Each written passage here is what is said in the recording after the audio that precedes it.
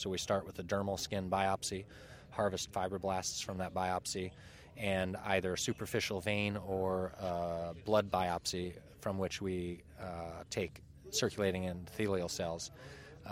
We're able to build our blood vessel using the fibroblasts, which provide the mechanical backbone, and the endothelial cells, which provide the antithrombogenic function of the vessel.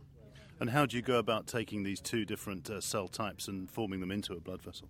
Yeah, the process is called sheet-based tissue engineering, and the fundamental aspect and really the novelty is providing the mechanical backbone.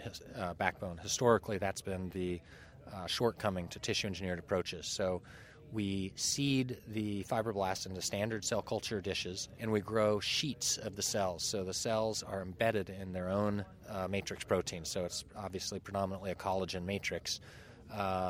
Provides a very, very robust sheet that we can then shape or sculpt into more complex three-dimensional organs. So in the case of the blood vessel, we literally just roll it around a temporary support mandrel, go through another maturation phase where the individual plies fuse together. And then, now that we have this strong tubular conduit, seeding the endothelial cells is quite routine, and that's something that hundreds of labs around the world are able to do. Now, the long-term aim of this might be to address cardiovascular conditions, but the research you've been reporting here is in a rather different arena with two patients. Just tell me what you've done with those two patients. What we've done in our first two patients is to create an AV fistula for hemodialysis access.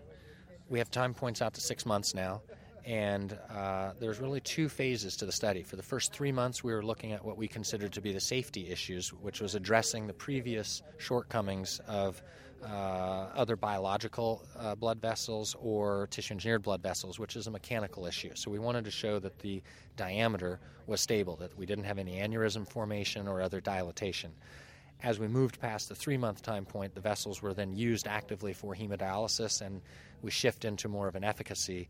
We follow the vessels, obviously, throughout the time period by Doppler ultrasound, angiography, MRI, and a variety of physical examinations as well. And what have you found in those examinations?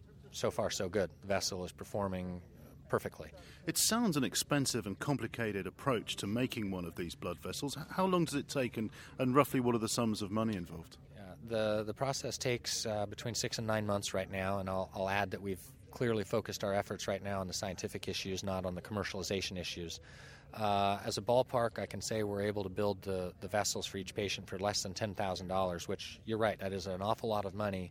But when you consider the cost of maintaining these grafts clinically, it's an enormous economic impact. If one day this technology is going to be used in cardiovascular surgery, perhaps in bypass surgery or something like this, you're going to need to demonstrate that these vessels will remain intact and active for long periods of time, aren't you? Yes, and in fact, that's one of the reasons why the coronary applications will be the last application that we go for. We want to use some of the earlier clinical data from these peripheral locations to give us some confidence that the vessels don't just have 6 or 12-month efficacy, but in fact 4, 6, 8-year efficacy. One of the skeptical questions which might be raised is that you're not actually starting off with blood vessel, you're starting off with external skin. So people would need to be reassured that what is being developed is actually a living blood vessel.